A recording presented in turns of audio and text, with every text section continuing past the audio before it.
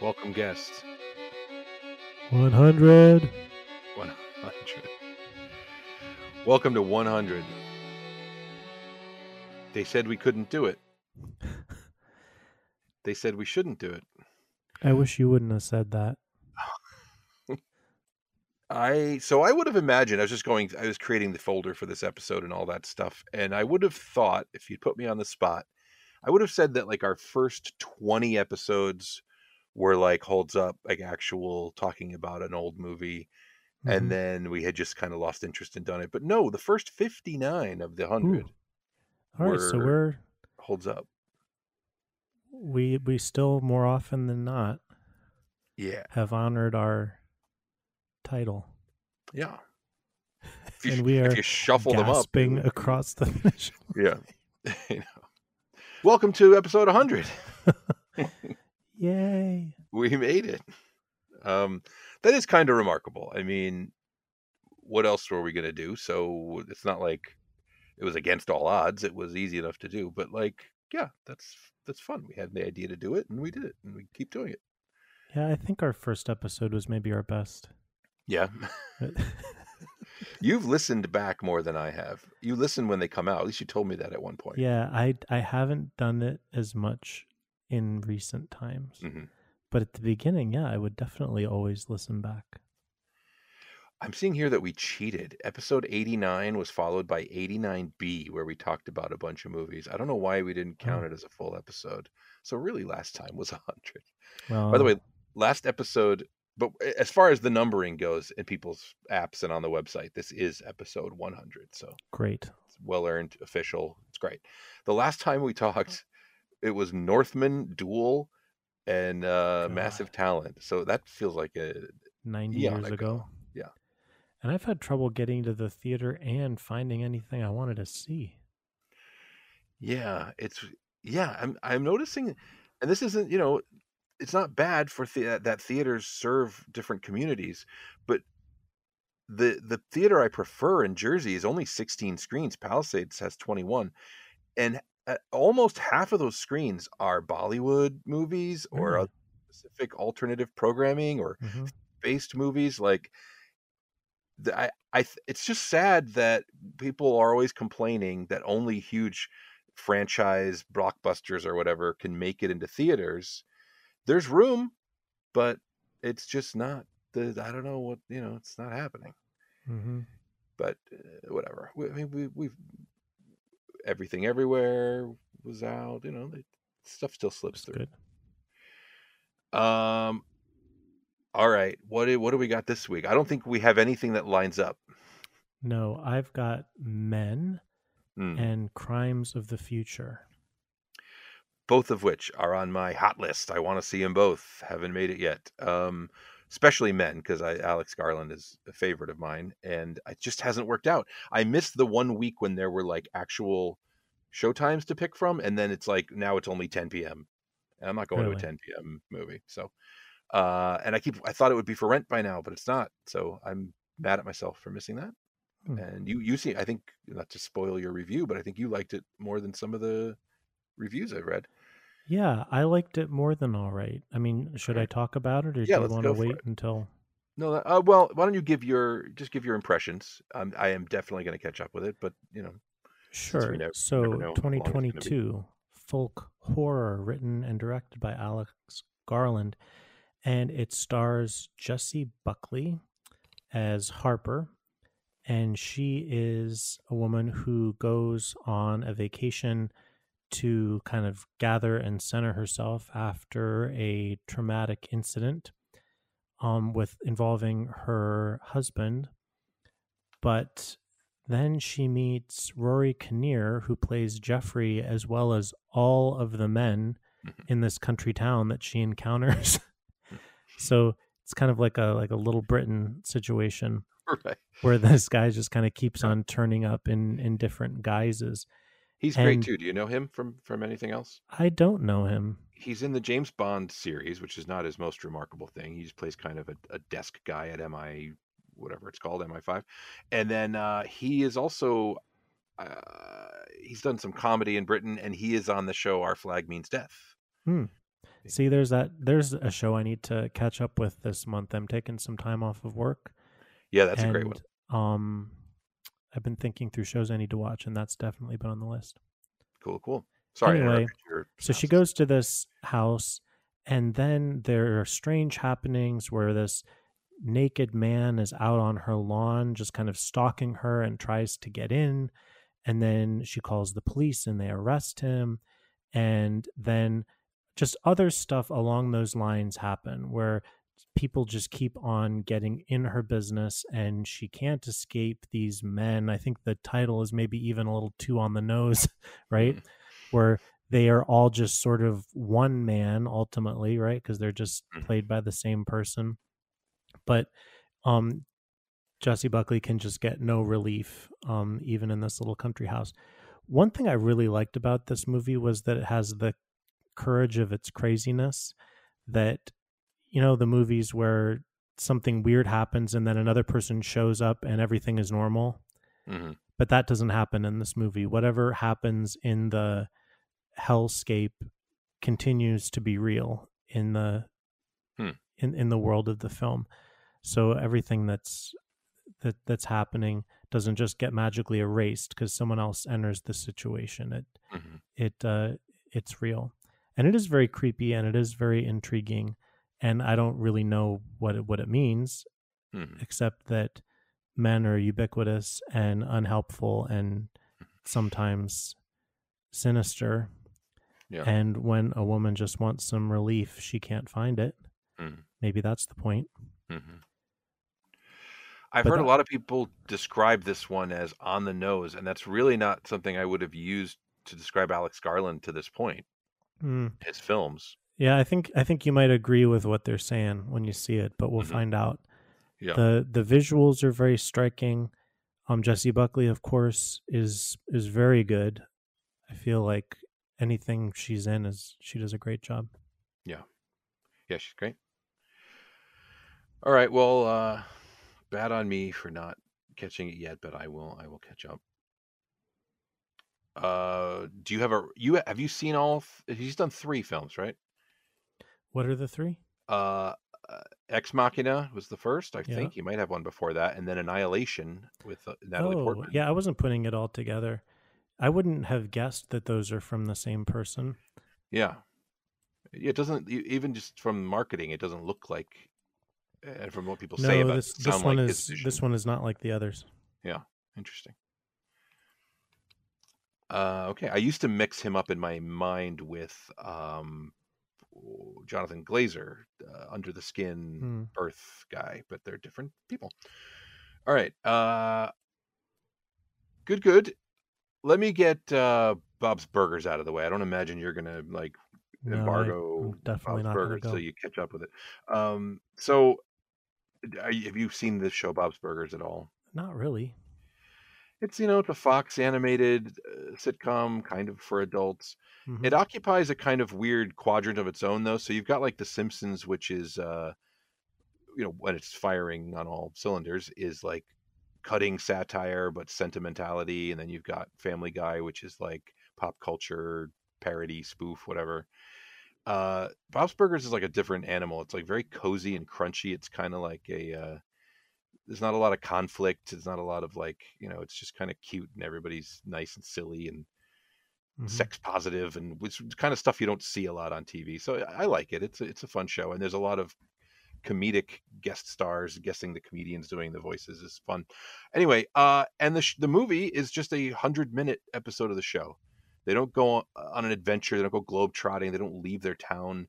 It's got just one story that could very easily have been a 20-minute episode where they're afraid they're not going to make a bank payment, and then there's some intrigue about a mystery, and then it just is drawn out. I enjoyed it for like 45 minutes or to an hour, and then it kind of got I got a little weary. If you like the show, it's fun to watch, and probably better to just watch on TV. They went to the trouble to make a movie, and it's big and it's widescreen and whatever, but I don't know. I can't say that it was worth it. Yeah, it's probably a miss for me. Yeah. The other thing I saw was Top Gun Maverick, and Mm. you've seen the Cronenberg, so I don't know where we want to go next. Why don't you tell us about what is it called? Crimes of the Future? Crimes of the Future, which is also the title of a Cronenberg, from the 70s? Is it? Yeah. Oh, I didn't know that. But otherwise, they're unrelated. Okay. Kind of a weird thing to do, isn't it? Forgot I used that title. Great. Yeah. So this makes a short list of worst films I've ever seen. Wow. It was bewildering, but not in a fun, campy way. The walkers out in my showing were legion. Mm-hmm. And I don't even know how to describe what happened in this movie. People are talking about, okay, so here's what I'm seeing. I'm seeing a lot of the reviewers, Cronenberg returned to form, this body horror auteur. And I feel like he's really getting a pass because of his stature and status. Yeah. To me, this screenplay didn't make any sense. The world was not built properly in that we understand where it's even taking place or why people are doing what they're doing. I'm talking a lot in riddles, but basically what's happened is that humanity has ceased to feel pain, and humanity has also ceased to have infections, to experience infection. So first thing that you would do, I imagine, if you could no longer feel pain or anything get infected, would be to have someone do surgery on you out in the street for fun. That's what they do in this world. And the people who are most respected are the performance artists who make like theatrical exhibitions out of their public surgeries. Everything is in a grim, industrial, war-torn looking hellscape. And there doesn't seem to be many people around or any culture or commerce apart from these performances. So Viggo Mortensen plays Saul, and he grows organs for some reason, new organs that have never been seen. And his partner in art and also occasionally in sex, which, by the way, is only surgery now because people can't feel anything. Okay. All right, sure. She removes these extraneous organs to the delight of onlookers who all take a lot of pictures. And there's an office in the middle of what looks like a third world bureaucratic building that's completely been abandoned, except for this one little office that's the National Organ Registry, which is not legal, but you also have to register new organs there. And there they meet Don McKellar and Kristen Stewart, who are the bean counters. And Kristen Stewart enjoys reaching inside people and tattooing their organs, and that's her art. And it also keeps track of them. And so the sensation of pain is the only thing that's keeping us from this. This would be happening right now if it wasn't for the pesky nerve ending. Right, exactly. And you can't get infected too. So he's just constantly getting sliced open. And they remove an organ, and then they stitch him closed.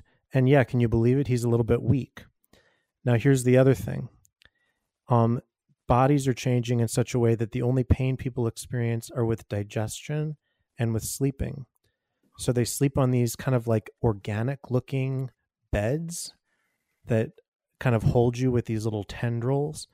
And they're supposed to move you in such a way that if your body starts experiencing pain in the night, it adjusts. And then this chair is like made out of a bony skeleton that like moves you in such a way as you're eating to help your digestion. And he's having the worst time eating. It couldn't possibly be because he's been sliced open and had organs ripped out, every couple weeks as part of his art. And so this is just the way life is in this world. Now there's this man who works with this group of people who believe that that Mother Nature, in an accommodating gesture, Mother Nature is adapting humanity to eat trash so that we can clean up pollution. And so now we can digest plastic and stuff, or we should be able to. And so they have a whole plastic-based food service that's illegal, that the government doesn't want people to know about.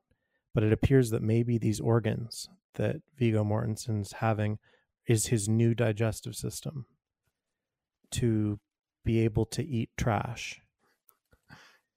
And will he give himself over to eating trash? Will his wounds heal?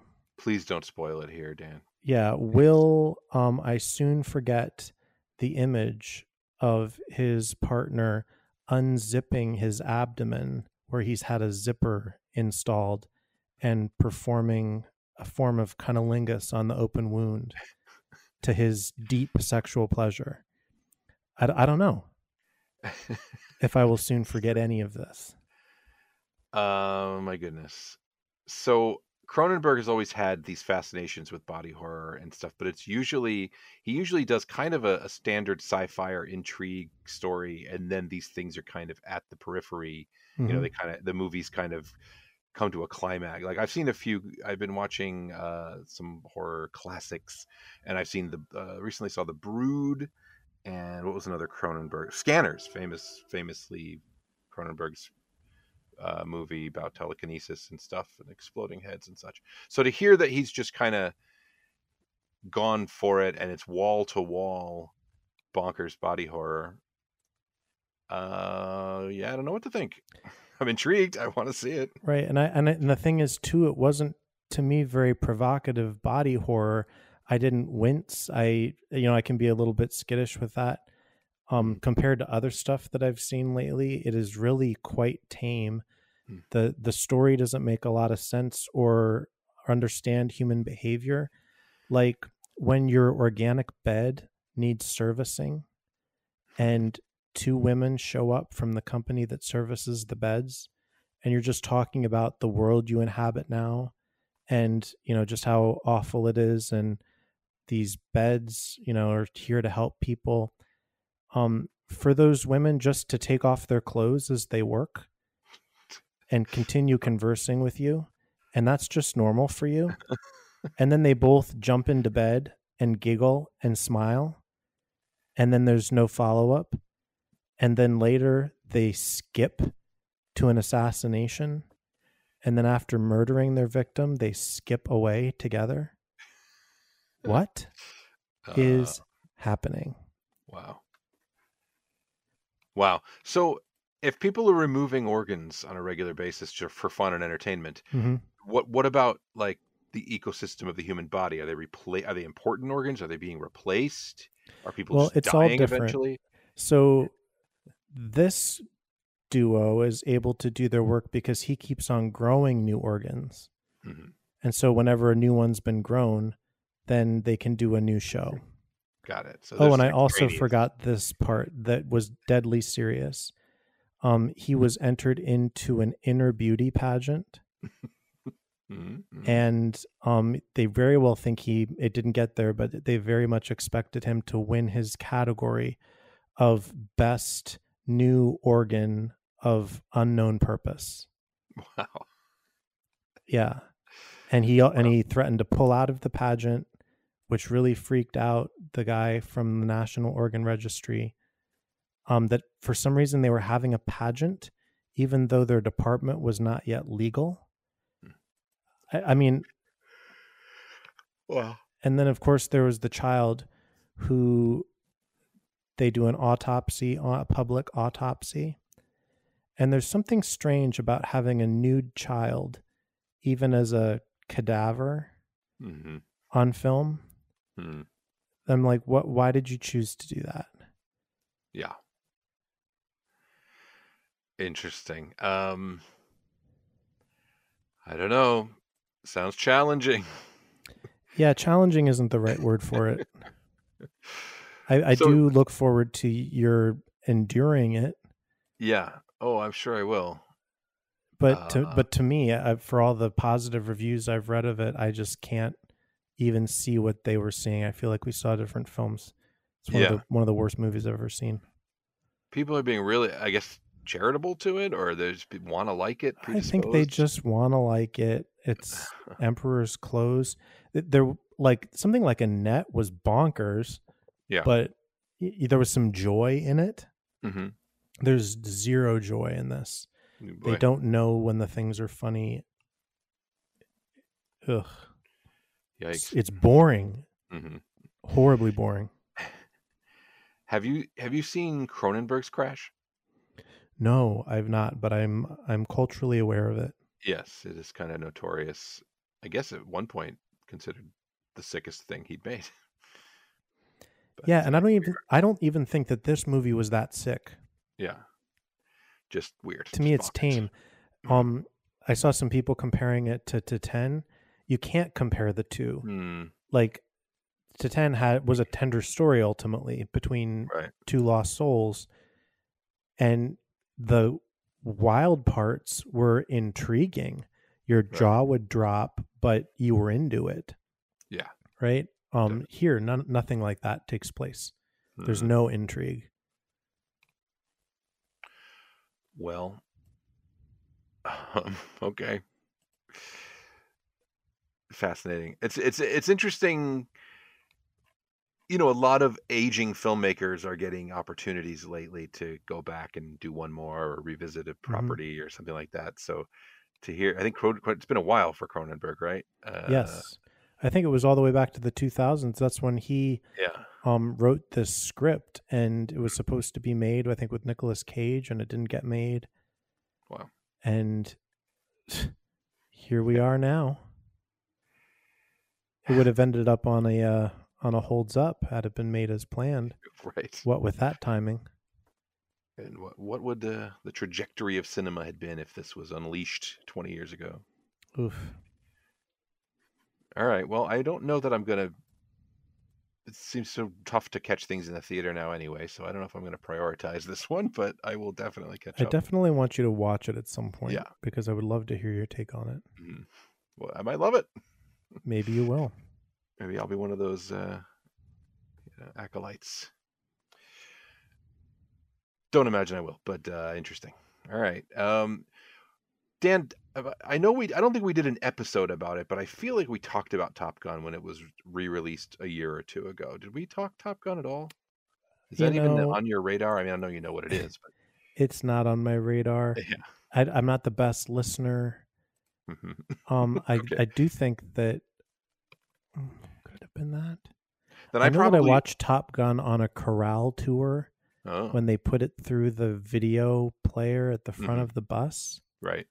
And I wasn't sure if that was a corral tour that we shared in Poland or if it was a different one. I don't think so, because I guess I could have just not watched, but I hadn't seen it until I went to see it last year or whenever the re-release was. So most likely I just went to see it and then brought it up on the pod. And I didn't listen. Yeah. Yeah. So I don't, on paper, the Top Gun as a thing, as a property, doesn't hold any currency for me. It is, jingoistic and stupid and whatever. But I guess my take on the first one was, you got to admire the editing and the energy of it, and it definitely is it's storytelling that transcends the dumbness of what's going on. And I would say that this new one, Top Gun Maverick, directed by Joseph Kosinski, 2022 action drama, actually outdoes the original. This is one of those legacy reboots that, and when I say that, I mean just in terms of transcending dumbness, because there's so much dumbness, especially with it's 34 years since the first one. There's a 34-year later sequel. And so they have to re-engineer all the same stuff, with children of the characters who were in that one, who just happen to be fulfilling the same role and that kind of stuff. And Tom Cruise, who's still clinging to that trying to look like he's 30 thing. But it's undeniable. On paper, this movie's got nothing for me, but it's undeniable that it works. It's extremely entertaining. It's extremely watchable. And the audience had a great time. The audience loved this movie. I've been hearing some Oscar buzz for Tom Cruise. Really? Yeah. Wow. Saying this is his year. I mean, I guess eventually it's going to just have to be, that a cumulative thing. I don't know that I'd call this performance. It's fine. He does what he does.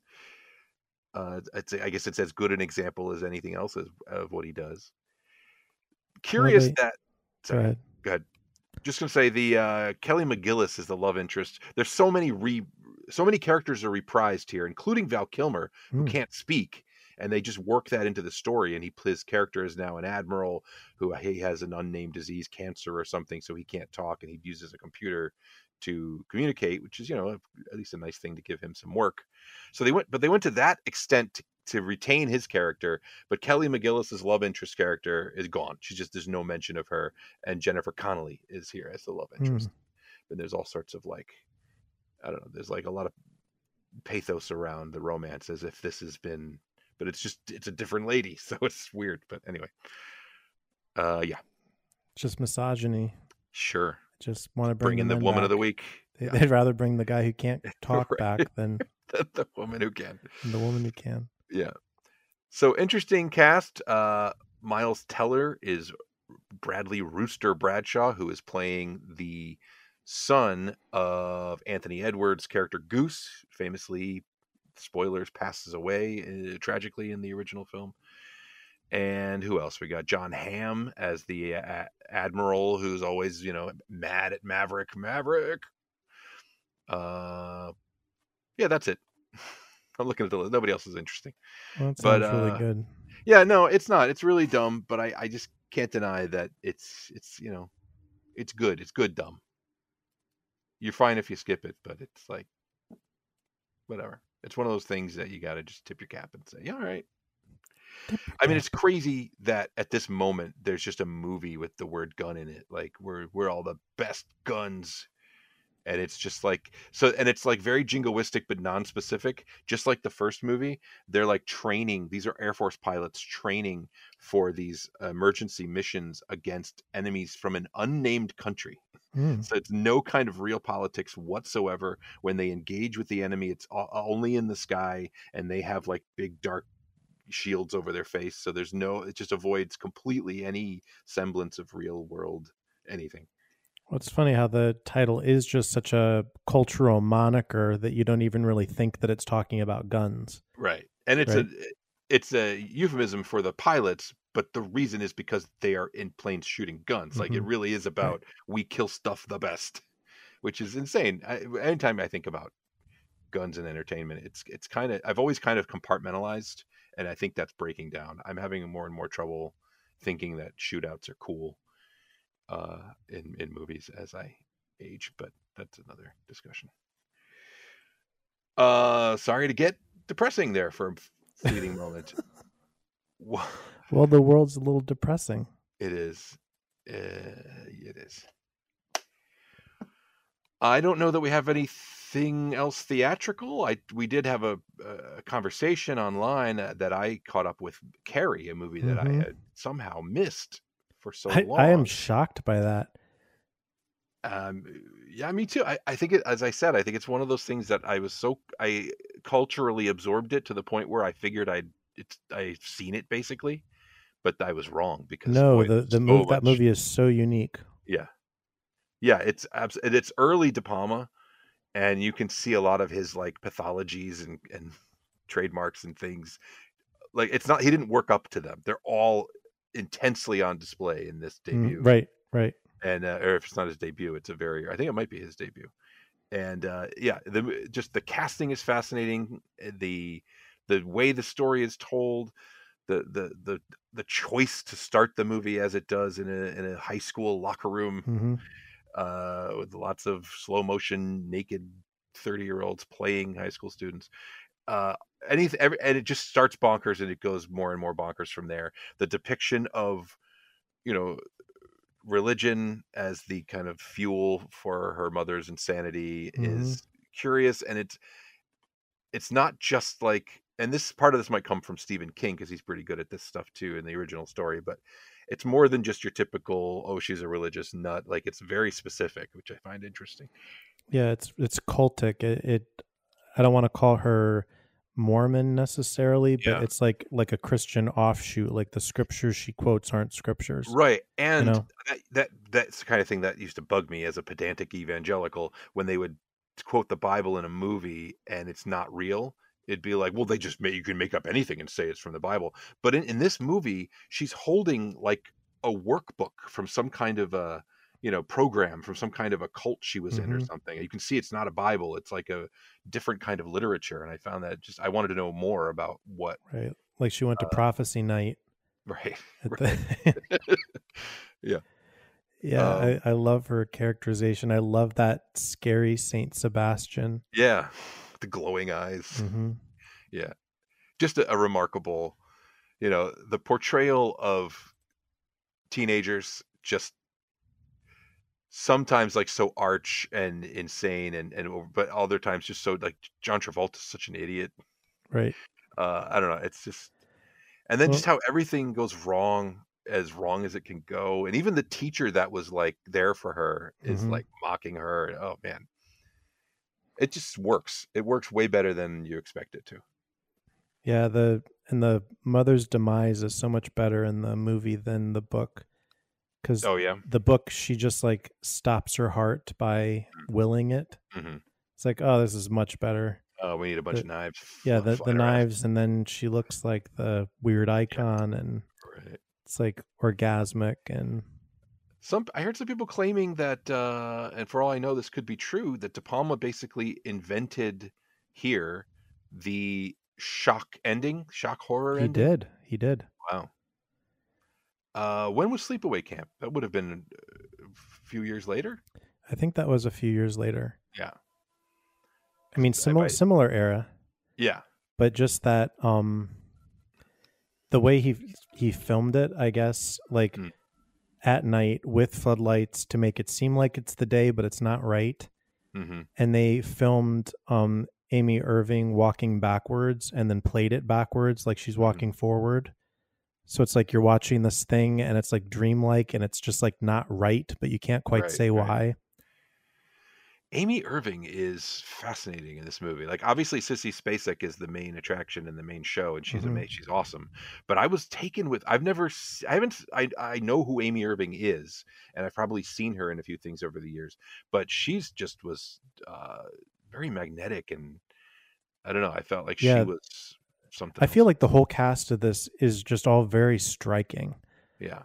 Like everyone you want to watch them. Yeah. Like the girl with the cap. She like happened to be wearing that on the day of the audition and De Palma just loved it. I read something about that too. Yeah. And she was like, you sure? Like, right. Yeah. Edie McClurg, who I've only ever seen play the matronly, lady behind a desk as a high school kid. That was fun. Just a lot of just great 70s. Yes. Yeah. And I've not seen the remake. Is it Chloe Grace Moretz in the remake film? I know it's not going to be as good as this. No, it's not. Don't know why they bother sometimes. But why don't you tell us a little bit about the musical? Well, the musical is, I mean, to me, it's one of my favorites. So it played its previews and then only 5 performances on Broadway, and then the producer got spooked and went back to Germany and closed all the accounts. Oh my goodness. So even though it had been doing okay business, it just had to close, and it had been done with a special agreement between Broadway and West End unions to do a half American, half UK cast. So as soon as the show closes, like the UK cast who just moved there has like 48 hours to vacate the country. And so they never got to record it is the point. But the somebody at the soundboard stole the daily recordings on the final night. And so that's the recording that remains. And it's just so exciting and searing. It's such a good performance and just so bizarre. Like the decisions that were made along the way to just rid it of any book. I mean, it was so 80s, right? To not have not have very much spoken dialogue. And you don't know where this is taking place. They're all dressed in togas. in the final scene, like a huge staircase descends from the sky. Everything is either white or black or red in the show. It like nothing makes sense about the show. Wow. And it's just this piece of Broadway lore. There's a great podcast. Is there no video? What's that? Is there any video? There is. There's stuff. There's our versions of the Stratford production before it came to New York with Barbara Cook. She was nearly decapitated and quit the show. They brought in Betty Buckley, who was, from the movie, who does an amazing performance as Margaret. Wow. And just they had Debbie Allen doing all the kids choreography, like in the style of Fame. But then you had Terry Hands, head of the Royal Shakespeare Company, doing all the mother-daughter scenes. So it's like you had two shows competing with each other. The tone couldn't be more different. And every design decision, costume decision was just ridiculous and hilarious. I think the adaptation choice is kind of out there. Like, right. I mean, why not? Lots of crazy stories have been musicalized, but like, that's kind of a bold decision right there. Right. And I think that it could have worked, especially considering the time period of the British mega musical where you just want something with some big effects, but it was just so poorly done. Wow. And it just ran aground. So that's, but it's still one of my favorite recordings to pull out. It's in your upper echelon of Broadway. Oh yeah. Cause it's a live performance. So you're hearing the audience response. The pig killing number is just unbelievable. Just all these shirtless men in leather. Yeah. And there's a samurai sword. It's just unreal. In the movie, that's I'm sure that, King weaves his stories pretty well. So I'm sure there's every reason in the book that you understand why that is the choice the kids make. But in the movie, I didn't really buy that Travolta and his buds would get themselves that. Like, that's a really disgusting prank. Right. That seems really over the top. Yeah, I feel like it was in the book too. Yeah. I mean, I get the reason they wanted it to be blood, but I don't know. Could have done paint. Sure. Anyway. Wow. All right. Well, pity that it took me so long, but glad that I caught up. Mm-hmm. I guess that's it. Anything else on our 100th show, Dan? Any 100th episode comments? It's been a pleasure. Yeah. It has. It's nice to have an actual friend to be in touch with. Yeah. So every time that I say I don't have any friends, I then think of you. Hey, that's a very upsetting sentence, but thank you. And I think, no, it could be taken. I do have one. Yes. Yeah. And we're both, relatively middle-aged people that like to go to the movies every week. That's true. Gotta stick together. So, all right. Well, we will eventually be back. Thanks for listening all this time to anybody who has. Shout me out on Twitter if you actually listen to this. Give us a little shout. Let us know that's been happening. Otherwise, that's it. And thanks to Jonah Rapino for the music that I may or may not bother layering into this episode. He forgot he wrote it. And we'll catch you some other time. Bye.